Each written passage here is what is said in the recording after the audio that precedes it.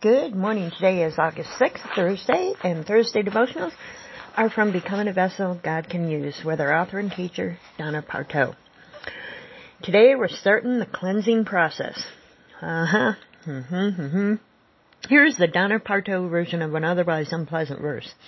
Consider it pure joy, my sisters, whenever your husband takes you out to dinner and a movie, and whenever you win a free shopping spree at Neiman Marcus. Okay, those of you who really know your Bibles already suspect that verse isn't in there. Although we've got to admit a lot of times we live like we believe that's what the Bible teaches. No, the Bible says, consider it pure joy, my brothers and sisters, whenever you face trials of many kinds, because you know that the testing of your faith develops perseverance. Perseverance must finish its work so that you may be mature and complete, not lacking anything. Now we're getting down to the nitty-gritty of this cleansing process, and I'll tell you what, it ain't pretty. Let's take a look at that stuff. It says we have to endure all kinds of tough times so that we can become mature and complete, not liking anything.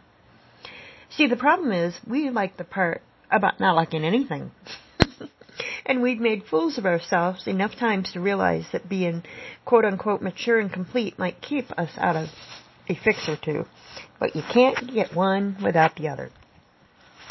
You can't grow and mature without enduring tough times. It's a package deal. 2 for the price of 1. Just out of curiosity, how many of you would prefer that shopping spree at Neiman Marcus? Are you ready for a really outlandish statement? Every woman reading this book has led the absolute perfect life.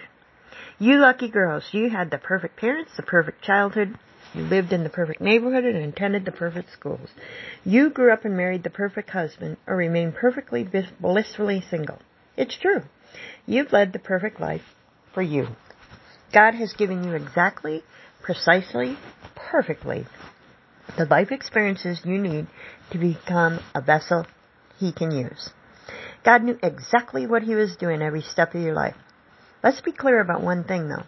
God does not condone sin. He doesn't cause your heartaches, and He does not rejoice in your pain. But in His sovereignty, He allows it. Nor does He delight in your foibles or failures, but in His mercy, He redeems them, using them to move you forward in the journey. As a vessel handmade by God and chosen for His service, you can be confident that He will use every circumstances, even those you bring upon yourself, to bring you closer to the image of His Son. And we know that in all things, God works for the good of those who love Him, who've been called according to His purpose. Oh boy. Yes, this cleansing process. Oh, let me read this quote because I love it. There is no oil without squeezing the olives, no wine without pressing the grapes, no fragrance without crushing the flowers, and there's no real joy without sorrow.